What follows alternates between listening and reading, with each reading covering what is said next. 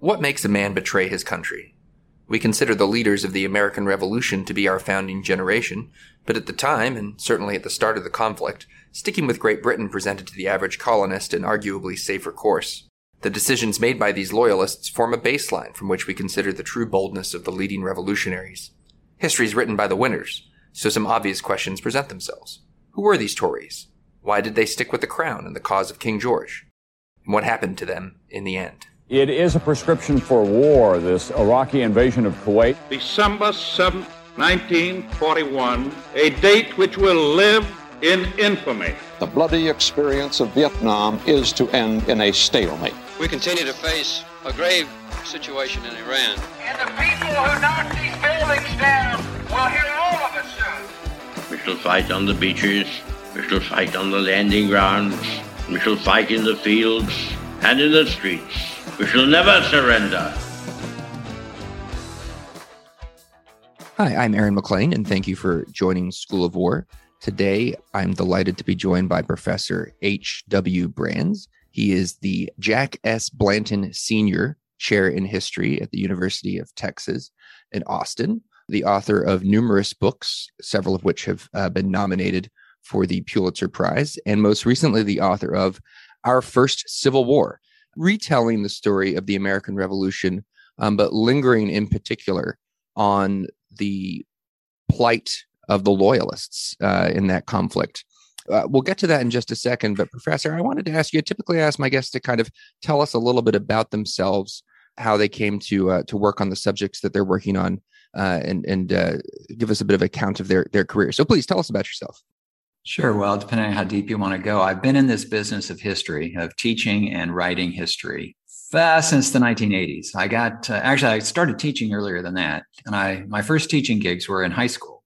The writing came a little bit later. I had been teaching at the high school level for a few years and decided that I wanted to get maybe more intellectually back from my high school students, from my students that I was getting from my high school students. They don't have enough life experience as 15-year-olds to be able to discuss what I came to think of were the really interesting questions that we were dealing with. So as I was thinking about sort of moving upstream in the teaching business, I got a master's degree and then I decided to go for a PhD. And by then I had realized, and I'll have to say that I was fairly unfamiliar with the culture of higher education. And so it took me a while to piece together exactly what the job description of community college professor was. And I taught community college for a while and then a university professor. But I gathered by all this time that if you landed one of these jobs, then you would get paid to teach and to write. My original interest was in American foreign policy. And my first book was my dissertation, which was on the foreign policy of the Eisenhower administration. And I pursued that for my first few books. But I really got sort of more broadly interested in American history when I had signed a contract to write about the foreign policy of Theodore Roosevelt. And I became aware, of course, I became more aware of the fact that foreign policy owes a great deal of the way it unfolds to domestic politics. So you cannot really understand the foreign policy of any presidential administration unless you pay close attention to the politics. So when I was writing about Theodore Roosevelt, I decided that my study of Theodore Roosevelt was going to be a study of his entire presidency, not just the foreign policy side. And then I became aware that to understand Theodore Roosevelt's presidency, you need to understand the rest of his life. So the book became ultimately a full-blown biography. And I wrote a series of biographies, and I like the biographies. Biography is certainly a well-respected genre. It's a way of writing history, but reaching a broader audience. There are many more people who will pick up a biography than will pick up a book that is labeled a history of this, that, or the other thing. The biography is the genre of nonfiction that is closest to the novel, because novels typically have a protagonist, and the author of the novel tries to get you in the head of the character. Well, this is what biographers do. It turned out I wrote a series of biographies. It turned out that 5 of the 6 were of presidents, biographies of presidents. The other one was of Benjamin Franklin, who died too soon to be president of the United States. And this because I conceived these books as a history of the United States in 6 volumes, but they were just hanging on these individual figures. And if you're going to write about the United States, and if this is going to be history of the United States, and if it's going to uncover the most important events of the various periods of American history, a president is an exceedingly useful person to hang the story on, because presidents are right in the thick of things. I imagined when I conceived this, maybe I'd write one of these about a writer or about a business figure. And if you did, it would be a stretch to include all the stuff that I thought needed to go into a history of the United States. Anyway, so I did that for a while. And then I sort of ran out of biography figures. More precisely, I covered the ground of U.S. history. So the first volume in this 6-volume series was on Benjamin Franklin. And I like to think appropriately entitled it The First American. And the last one was on Ronald Reagan, because Ronald Reagan carried the story to his death in the early 21st century. And I thought, okay, past that, we're writing current events, which finally brings me to this book on the American Revolution. And I had recently written about, well, the run up to and some of the inclusion of the Civil War. I wrote about John Brown and Abraham Lincoln. And it occurred to me, I knew enough about the American Revolutionary War to realize that it wasn't only Americans against the British. It was Americans against Americans. And I was attuned to this by other wars, not only America's wars of the late 20th and early 21st centuries, but lots of other wars then. And one of the conclusions that I drew is that it is essentially never the case that it is just one group against another group. It's almost never the case that it's just one country against another country, especially in any war of national liberation or anything like this, any Revolutionary War, any Civil War.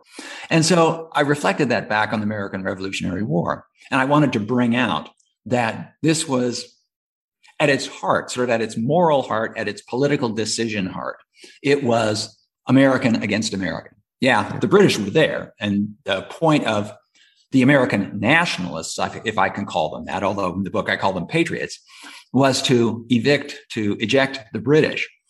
But in order to do so, they had to initially and concurrently gain ascendancy over the Americans who didn't want the British to leave. So hence the patriots against the loyalists in what I call our first Civil War. Your background as a biographer, I think, shows in this book. In some ways, it's almost a kind of class biography or a biography of elites from closely related classes that are then torn apart by the war. The story of the loyalists and the sort of standard accounts of the revolution, or certainly the accounts that are taught in high school or in an introductory fashion in college, it's just sort of politely downplayed. These figures are, they're the losers ultimately, but they're not even as important as the losers in the standard account who are British or were originally British in the sense of being born in Britain and coming from Britain to fight the war. Why are these loyalists sidelined in our memory? After the war was over, they were quite unwelcome in this new country. And this new country is the United States, because they sided with the other side. And this is one of the great ironies of history and the ironies of their personal experience. They were branded traitors for simply maintaining the loyalties, to maintaining their honor in observing oaths of loyalty that they had taken. Typically, when somebody is accused of treason, it is for something that they did and some line that they stepped across. In this case, they didn't step across any line. The border underneath them moved.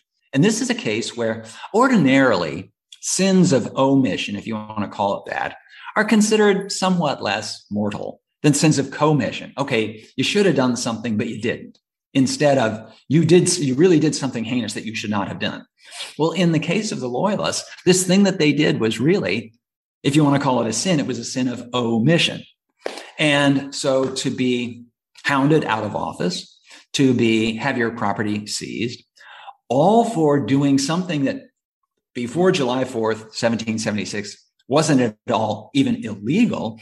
It was the honorable thing to do. And then you wake up on July 5th, 1776, and now you are a criminal. So this is something that was disconcerting for them, disorienting for them. And I want to answer this question. And the question is one I pose basically on page 1. What causes a man to forsake his country and take arms against it? Because it seems to me that the burden of explanation should not be on why did the loyalists become loyalists? They didn't become anything. They simply stayed what they were. The question is, why did patriots become patriots?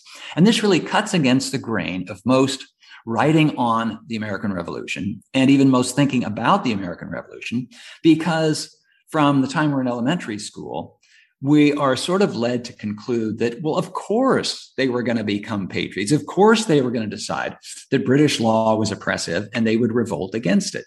But that of course, is a big stretch. George Washington, Benjamin Franklin, these were two very unlikely rebels. Well, what made these people become rebels? Why did they take up arms against their country? This country that in many ways had served them very well. So this is something I explore. John Adams is my other sort of main patriot. Now, there were a lot of people who wanted primarily just to keep their heads down and not get involved. Maybe a third of Americans were patriots, a third were loyalists, and the other third, they didn't want to have anything to do with either side. But of course, it's in the nature of conflict like this, Civil War conflict, nationalist revolution conflict, that both sides have an incentive to try to smoke out those in the middle and make them choose sides, and typically make them choose their side. So the middle ground gets narrower and narrower over the course of the conflict. And among those included, so there are two categories of people that I look at here, in addition to the ones I've already mentioned. And these are the slaves, the enslaved peoples, who they have to decide.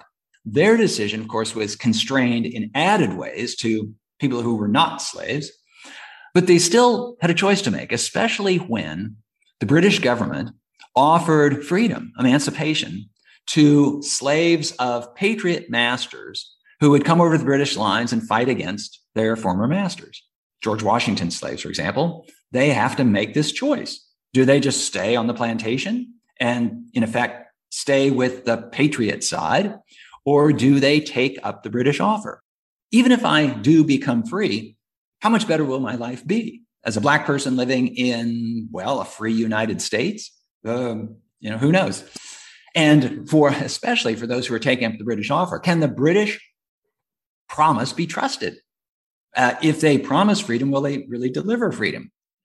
That's if they win the war. What happens if they lose the war? Are we going to be sort of the flotsam of the battle? There's one other category that I deal with, and that is real quick before we get to Indians, which I think is the remaining category. Yeah, right. I just want to ask, you point out that in the Civil War, regional considerations would largely dictate, almost exclusively in most respects, dictate where you come down.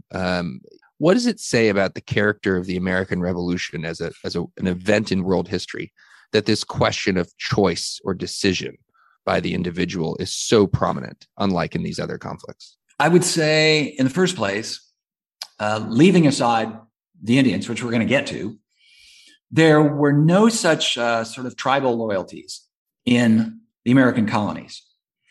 It was already a rather diverse group in the 1770s. People came primarily from the British Isles, but there were Germans, there were people from different religious groups. They were mostly sort of ethnically the same. But even among them, there was no sense that my loyalty is to a people or a community different than my political community.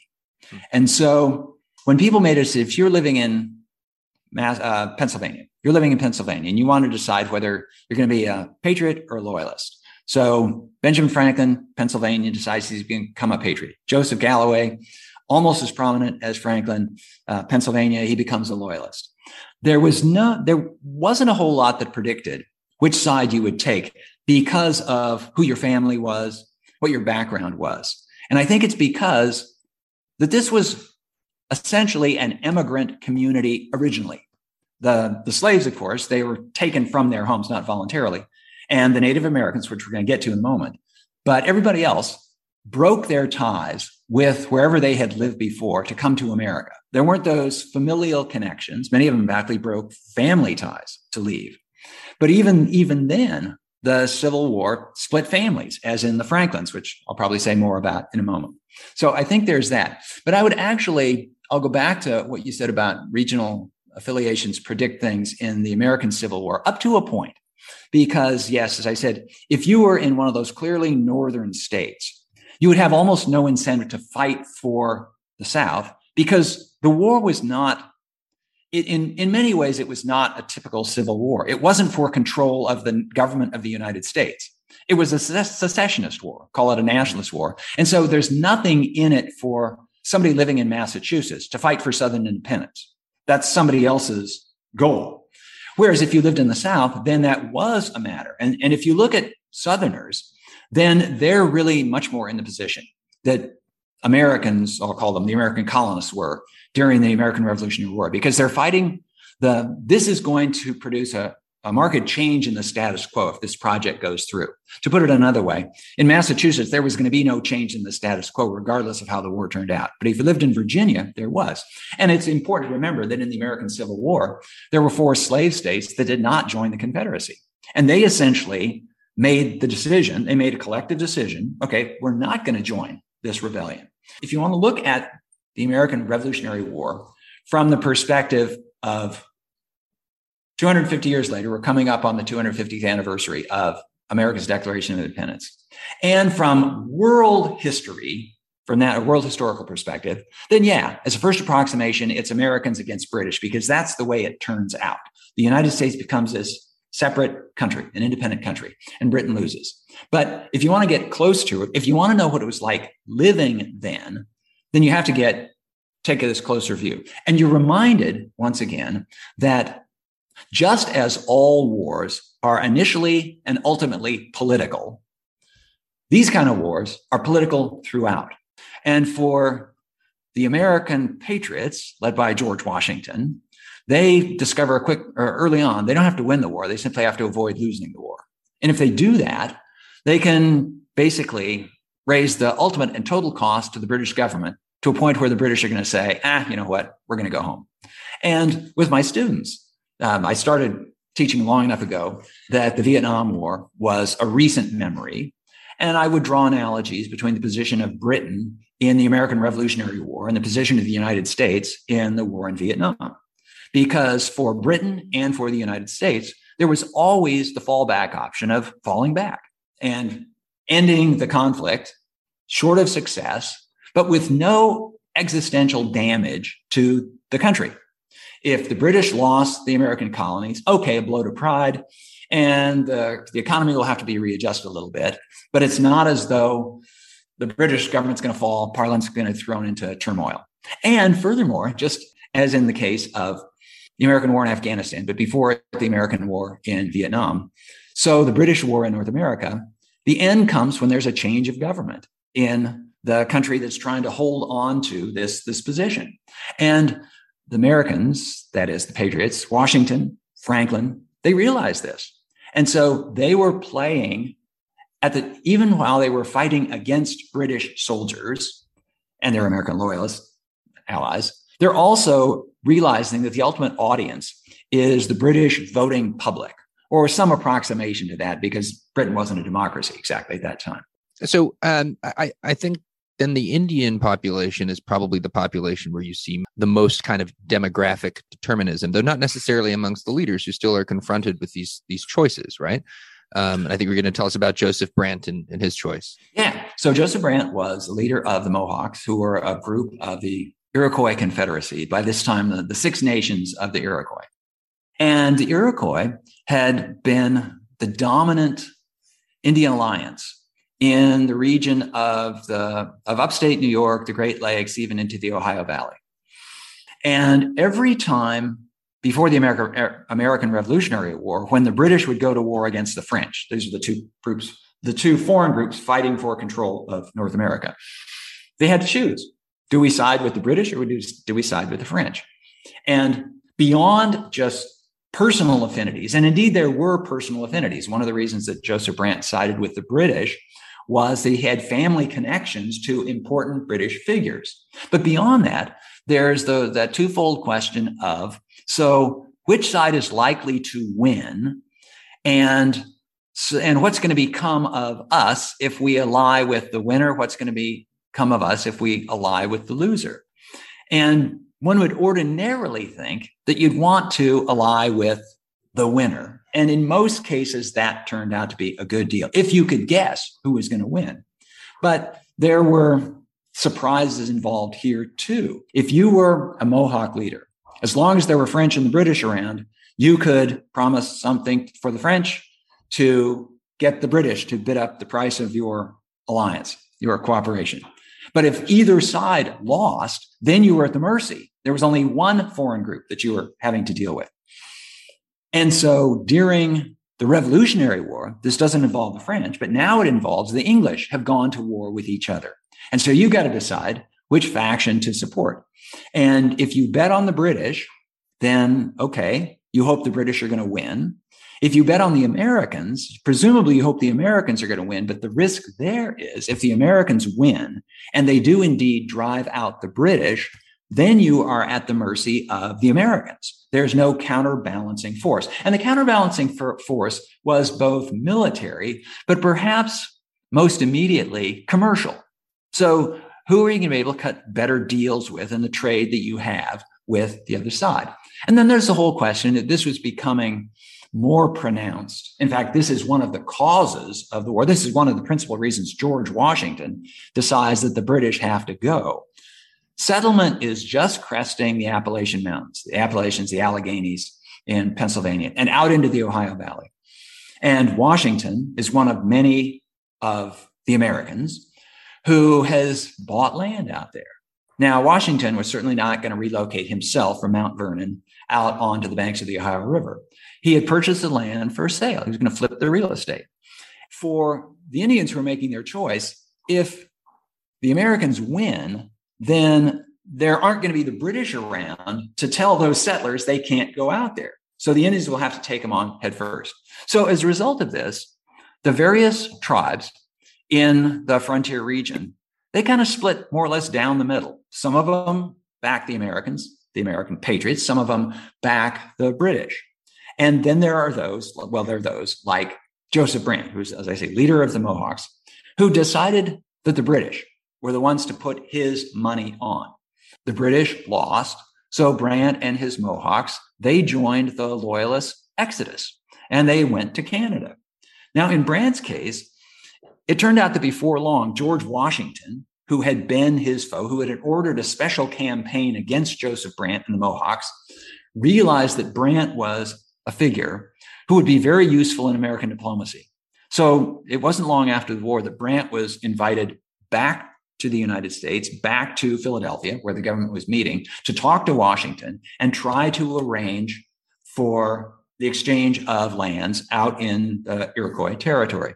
So of all of the ones who sided with the Loyalists, Joseph Brant might very well have come out best. And so to this original driving question of the book, what drives someone to rebel against, pick your phrase, your government, your regime, your country.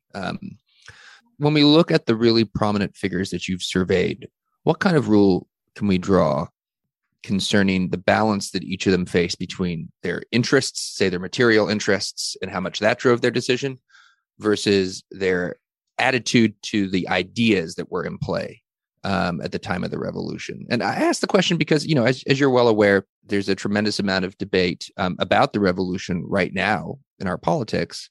And it's not a new phenomenon. I mean, for at least 100 years or so, there have been claims made by very serious historians and writers that the leading American revolutionaries, the kind of people you're writing about, in large part Washington, Franklin, are driven by essentially class interests, in which ideas are kind of, you know, their ideology. And then the new flavor of this debate is, you know, this, deeply flawed claim that the Americans, the patriots who hold slaves, are concerned that the British are going to end slavery, and that's why they're fighting the war. So the argument takes different forms, but it sort of boils down to these guys didn't really stand for anything beyond their own material interests. You can tell from the way that I'm phrasing it that I'm skeptical of that claim, but it's obviously probably also untrue to go 100% in the other direction and say this is pure idealism. There's some kind of mix here. How do you think about that, having now spent some time looking at these figures? Where does the balance lie? The easy answer is the most correct answer, and that is it depends entirely on the individual. So it's hard to come up with any kind of rule that has predictive value applied across numbers of individuals. In response to your pointing out that some people said that this was really a class thing, it was in a very basic sense, in that it was a struggle between, call them the ruling classes of Britain and the ruling classes of the American colonies. And Britain was not even close to democracy then. So the thinking of ordinary farmers or working people in Britain had almost nothing to do with British policy. So on that side, decisions weren't made. It was closer to democracy in America because in New England, ordinary farmers could vote for the Massachusetts legislature. In Pennsylvania, they could vote for the legislature, the assembly there, and so on.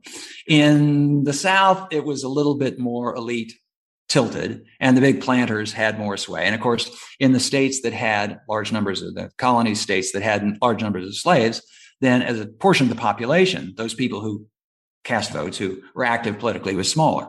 So, and in one very basic sense, it was a struggle. It wasn't a revolution. It was a struggle for home rule. And if you look at the way things turned out after the American Revolution, the same ruling structures were in place as before the revolution, with the exception that there's no superstructure of British officials on top.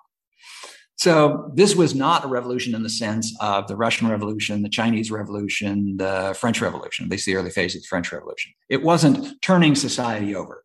It did, however, unleash language that spoke of democracy, that certainly established a republic in contrast to a monarchy.